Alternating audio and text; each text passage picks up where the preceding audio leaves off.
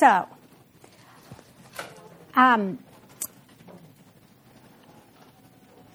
it was hard to be a Christian in the first century. It was especially hard to be a Jewish Christian, because when you were a Jew and you became a Christian, you lost all of that you were raised to believe. Not all of it did you lose, but you lost those tangible things of the temple and the festivals and the holy days. But not only that, you lost relationships. And not only that, you could suffer persecution. You could lose your home. You could lose your business. You could be thrown in prison.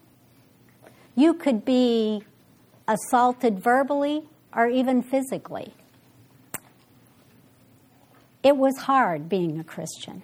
Phillips writes to us in his commentary, he said, it had to be worth it to believe in Jesus Christ because it was so costly. Well, that's what we're going to be talking about this morning, because I think we're going to discover, as you probably already have in your study, in your small group, that it is worth everything to believe in Jesus. And if the time comes for us that we face those persecutions, we need these kinds of things to hold on to. So let me read our passage for us this morning. Long ago, at many times and in many ways, God spoke to our fathers by the prophets.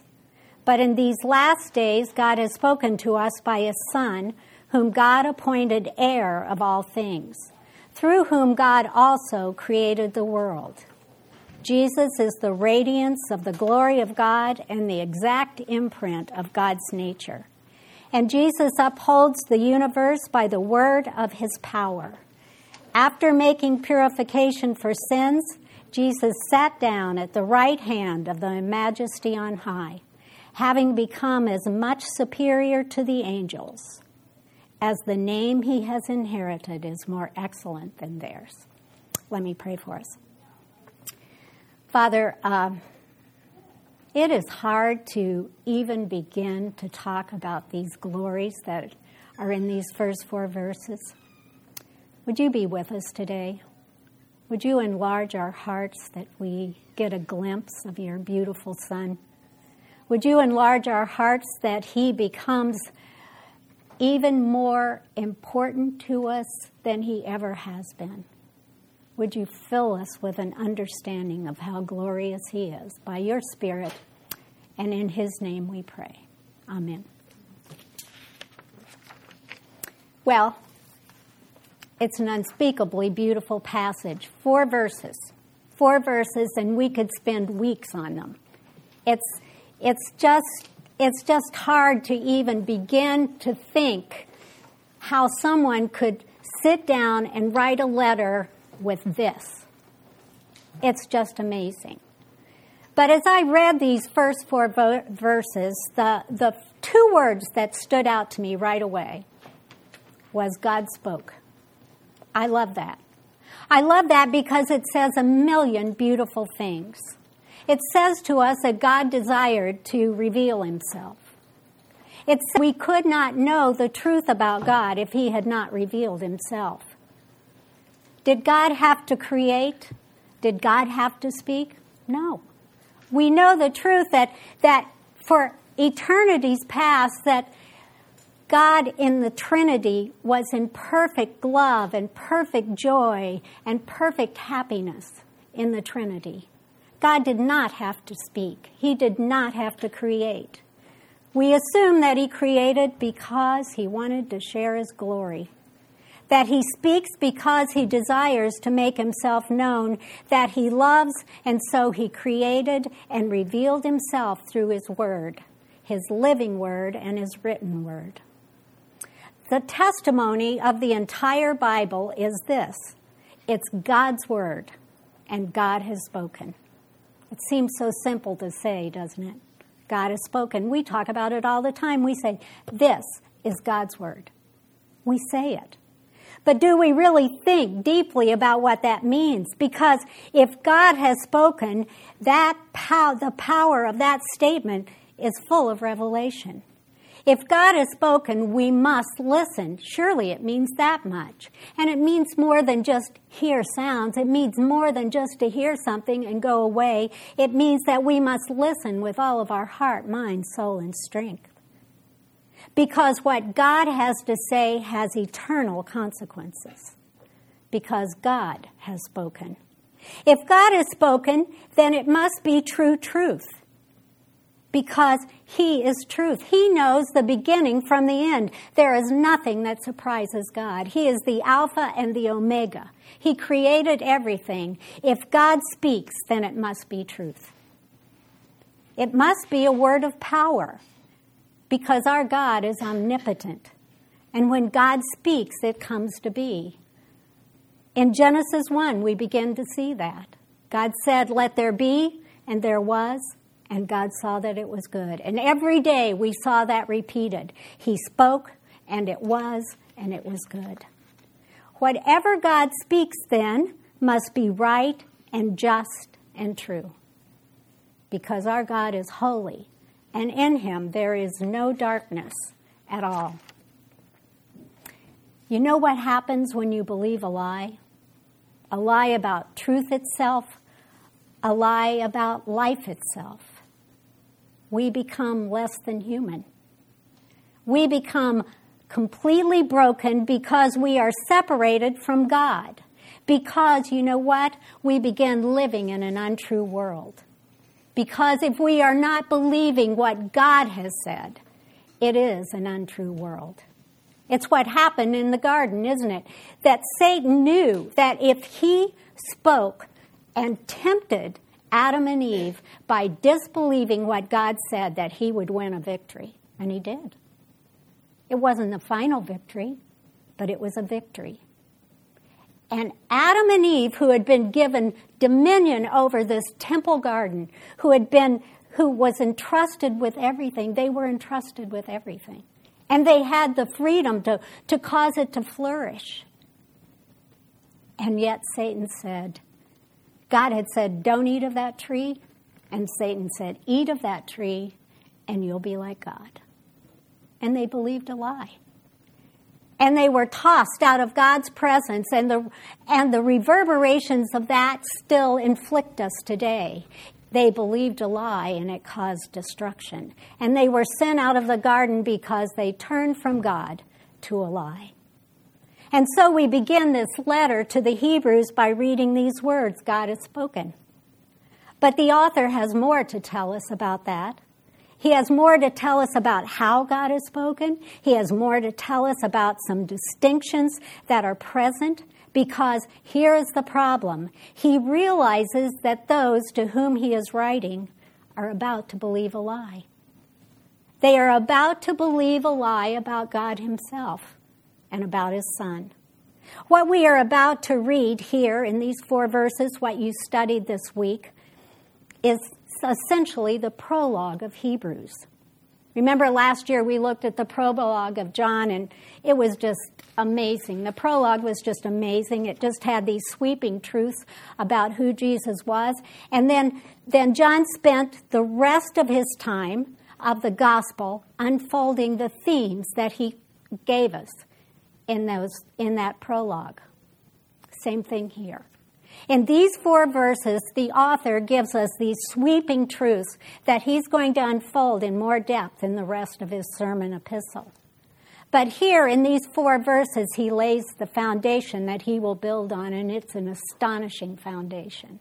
It's a firm foundation. The truths that are revealed here, my friends, are mammoth, and they're beautiful, and they're worshipful. So we're going to go through this together, and I know you've been through it with one another in small group, but I don't think we can ever talk about this enough. So I wish that we could sit around and just talk today about this with one another, but let's see what's going on. You all got a handout, I hope. And so I want you to remember the urgency of this epistle. The recipients are in grave danger, and the author is presenting this because he's fighting for them in their faith. So, the chart that I've given you show these two ages of Revelation. You had one very similar to it, not exactly like this, in your homework. And it shows us verses 1 through 2a. And we're not going to spend a lot of time on this, but we're going to look mainly at two things. And the first thing we're going to look at is there's continuity and discontinuity between these two times. So the first thing we're going to look at on this handout is, what is the thing that shows continuity? And you can see it, your eyes will probably go there because it almost is the same thing in both of these two ages of Revelation. And it is God spoke. It's what we've been talking about. And that is so important. That unity is so important because it's what binds them together. Because they are both divinely instituted teachings of God. God spoke these things in the Old Testament. He spoke these things in the New Testament. It binds them together. They are both divine truths. And so we must listen to them because they're truth. But there's some discontinuity that tells us how we are to look at them differently. The first way that we are to look at them differently, it tells us that the first one was revealed long ago. And then the new age of revelation is in these last days. That means it's current. It's still, this revelation is still affecting our hearts. It's still important to us these days, these last days. Well, the other thing is it shows us the recipients. Well, who are the recipients? In the first age of the revelation, it was the fathers. But in these last days, he has spoken to us. That includes us. It includes the recipients of this original letter. It includes us today because God still speaks through his word to us in his Son.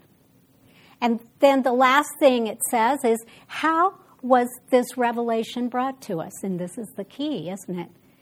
It says that God spoke to the fathers by the prophets long ago. But in these last days, he has spoken to us by his Son. And it says nothing more than that. But at the bottom of this, it says, long ago, in the first revelation, he spoke at different times in different ways. You probably talked about this in your small group, so I won't say much. But what that actually means, different times, doesn't necessarily mean time, although it took place over a period of time. But it means that it happened in many pieces. It was fragmentary. It wasn't a whole package. It didn't just fit together in this unified form. It was incomplete. It was like a mosaic that you had lots of these pieces and you didn't know how to put them together. It's only put together in the New Testament. That's when those pieces are put together. But in the Old Testament, it wasn't. And then it tells us that there was, not only did it happen in many ways in this fragmented revelation it happened, but it came in many forms. It came in poetry, came in parables, came in dreams and theophanies and visions, but it also came by the law, and it came by promise. Came through covenants. It happened in all of these ways. And so it was coming in these fragmentary things, but it was also coming in these different ways. And the Old Testament, you see, what happened was it was unfinished. It was true. It was absolutely true, but it was shadowy. It left many questions. The contrast of God speaking to us in his Son says nothing more than that. It says that God spoke to us in his Son. And the silence is intentional. It is to show the finality, the completeness, the simplicity, the clarity of the revelation in the Son. Nothing more needs to be said because it was said through his Son. Now, the question is, Why is the Son the final revelation? Well, the rest of what is in this prologue tells us. It's because of who the Son is and what he came to do. So we're going to spend the rest of our time looking at the supremacy of Christ. And what we want to know is, we now look at God's Son and what is revealed about him and why he is this final revelation. Why is he? It's because what is revealed about Jesus is causing us not to believe a lie, but to believe in him, because he is the final revelation and there will be no more. Now, I can't possibly extol the beauty of what is revealed here, so we're just going to fly over these truths. We're going to have to run really fast through them. But if you just took these truths, and there's 7 of them, if you took these and one a day, you praise God for this, I think you would be deeply blessed, because they are amazing. Now, I'm going to divide these, as you can see on your handout, under the 3 offices of Christ. There were some commentators that did this. I found it really helpful. So you'll see that they're organized.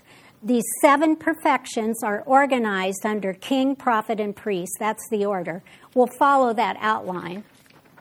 And so we'll begin with the first 2 that show us Jesus as the true and final king. And so the first perfection that we're going to look at says this: the Son is the one whom God appointed heir of all things. Now, most commentators believe that this is a reference to Psalm 2:8. And what that psalm says, it's a messianic psalm, and it says this: ask of me, and I will make the nations your heritage and the ends of the earth your possession. It's a beautiful promise. You can have this whole earth here. It's beautiful. But you notice how the author greatly expands what that psalm is saying, because God has appointed Jesus as heir of all things. The things which cannot be shaken are his. Everything is his. Not just the nations, but the whole universe is given to Jesus' sovereignty. That which is seen and unseen. That which we cannot even conceive of because we don't know it. We can't understand it, but he is heir of it all. One commentator said not one particle is outside of his realm. But my friends, and this is the astonishing part, is because of who Christ is and because of what he has done and because we belong to him by faith, he has made us heir with him of all these things. And what that means is that Jesus, when the new heavens and the new earth comes, he is opening the whole universe to us to share with him, that we would enjoy it forever and ever. In the new heavens and the new earth, there will be nothing hidden. There will be no mysteries. It will be open to us. We will be able to discover things that our hearts could never have imagined, and it will take us all eternity to understand it. And so that's perfection number 1. Kingly perfection number 2 says that through whom God created the universe. Phillips writes this: if you are the one who made something and the one for whom it was made, then you are the rightful Lord and King. You see, God made all things, how? Through Jesus Christ. Because Christ spoke them into being, all the beauties, all the glory, butterflies and mountains, bluebirds and the universe, Jesus spoke them into being. And here's another thing. He spoke them into being from nothing. From nothing. He said, and it was.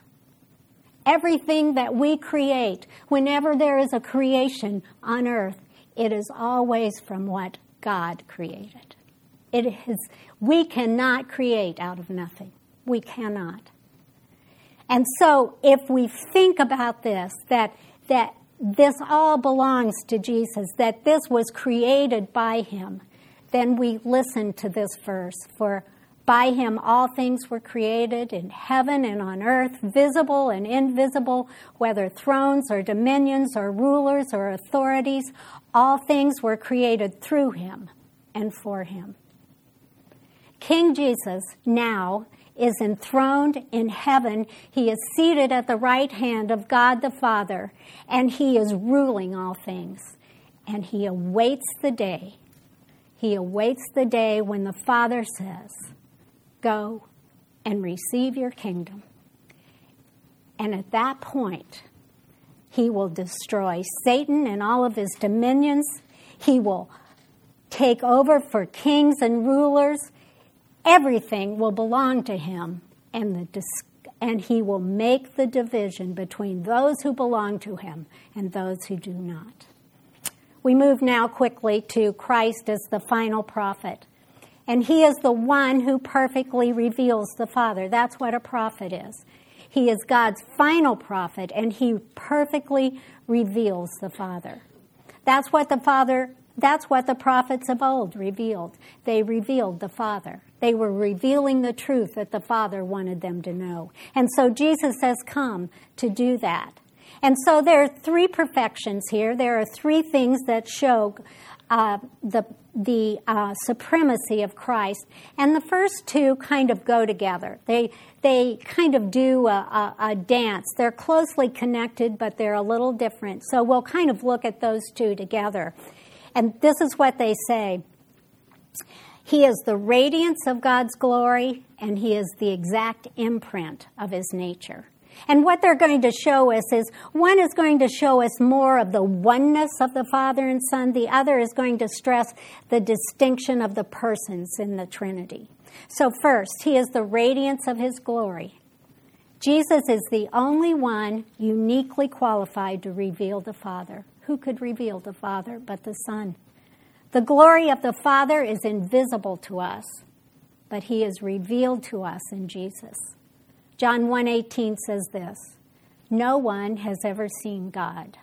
The only God who is at the Father's side, he has made them known."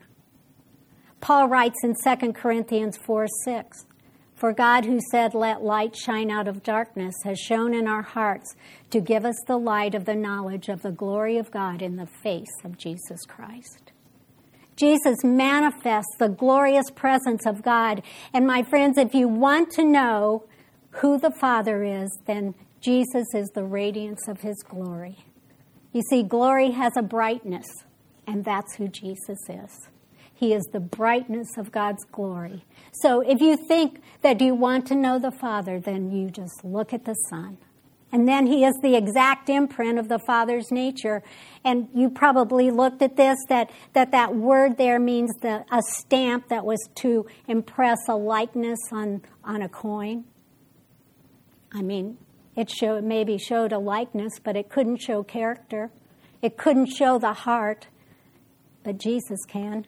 Jesus has shown us the very essence of who God is, that he is a true and perfect representation of the Father. And so what he is showing us, he says, if you have seen me, then you've seen the Father. You look at Jesus and you can say, so that's what the Father is like. And so we might understand these two perfections and how they work together by remembering that from John 1:1, in the beginning was the Word, and the Word was with God, and the Word was God. That's how Jesus shows us, the perfect prophet, how he can reveal the Father. But he also does it because he upholds the universe by the word of his power. And this perfection could actually go with Christ as the true king, but also it goes under prophet because it shows both omnipotence and revelation. It's actually a beautiful perfection. It's something that shows the supremacy of Christ, because I think we don't think enough about this, but Jesus is upholding the universe by the word of his power now.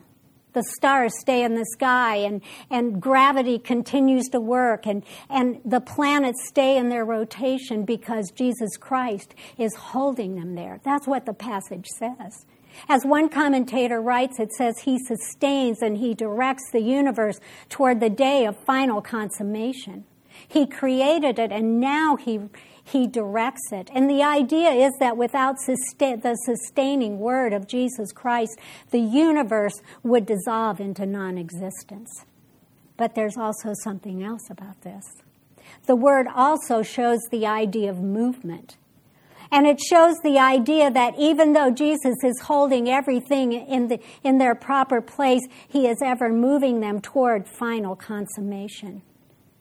And every day He moves us closer and closer to that day.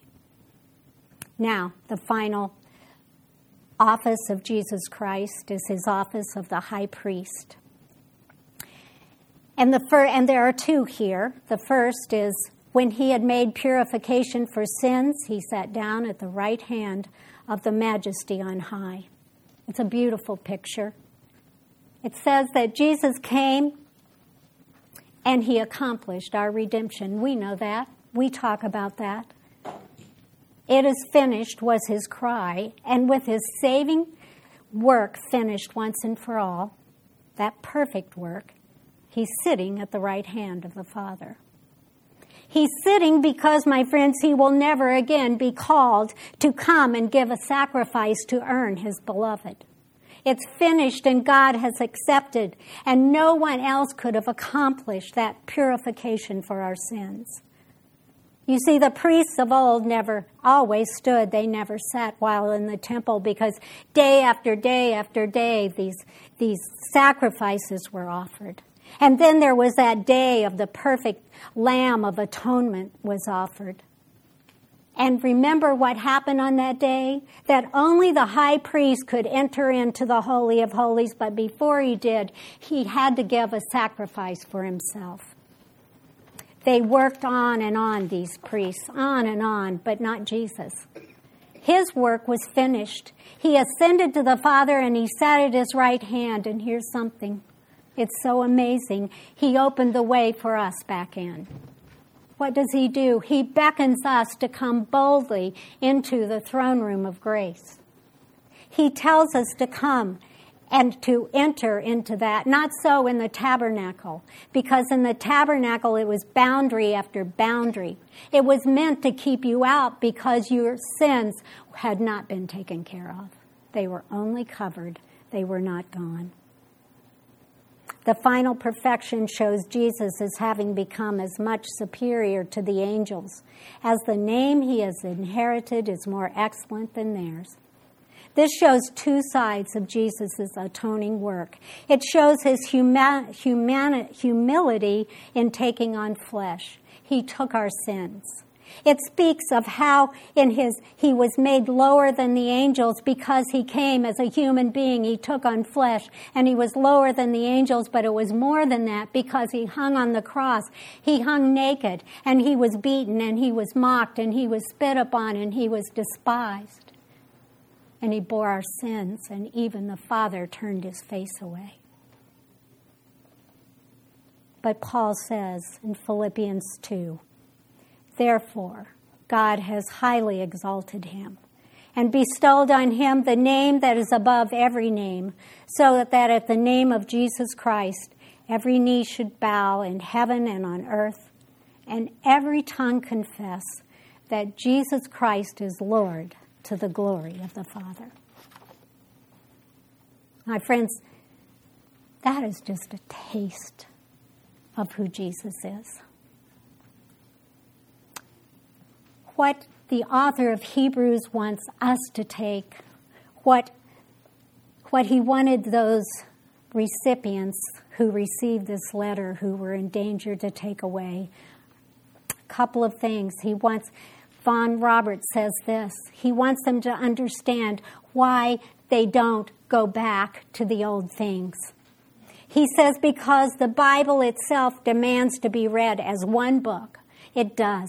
That presents the unfolding story of God's plan to save the world through His Son, Jesus Christ. But the Old Testament on its own is an unfinished story. It's a promise without fulfillment. We must read the New Testament if we want to know what the Old Testament really means. And so the New Testament constantly will cast its eye back to show us what it means and how glorious it is what he has done. And get ready, because this year we're going to be traveling back to the Old Testament a lot. And I think that what we're going to be experiencing is we are going to have kind of this Emmaus Road experience. Because remember when Jesus came up to his friends and they were on that road and they were beginning to doubt because Jesus had been put in the tomb. He had died, and some had said he had arisen, but they had not seen him, and they didn't believe. And Jesus says to them, "How foolish you are, and how slow to believe all that the prophets had spoken. Did not the Messiah have to suffer these things and then enter into his glory?" And beginning with Moses and all the prophets, he explained to them what had been said about him in all the scriptures. God's revelation in the Old Testament, you see, it was meant to create longing. It was meant to create longing for something more, longing for a king who would rule and protect and conquer every enemy. A king who would rule over all things forever and ever. There would never be another king. It was meant to create a longing for a true prophet who would reveal the truth of who God is, who would open our eyes to see his glory, who would show us the way to God. It was meant to create a longing for the priest who would offer the final sacrifice, the lamb that would take away the sins of the world, who would tear down every barrier, who would destroy sin and death. The thing is that no one in the Old Testament ever dreamed that God would send his Son. No wonder in the New Testament we need no more revelation. It is finished indeed. And we too, with longing hearts, are left longing, but we know who we're longing for. We're longing for Jesus to come back. We're longing for that final consummation. We're longing for the day when faith will become sight. That's our longing. And he is coming. And it will be a glorious day and a glorious eternity because we have a glorious King. Let's pray. Father, thank you. Thank you for your word. Thank you for Jesus. Oh, Lord, we will never end the glory of knowing Father, Son, and Holy Spirit. Lord, thank you for these things. Enlarge our hearts. In Christ's name, amen.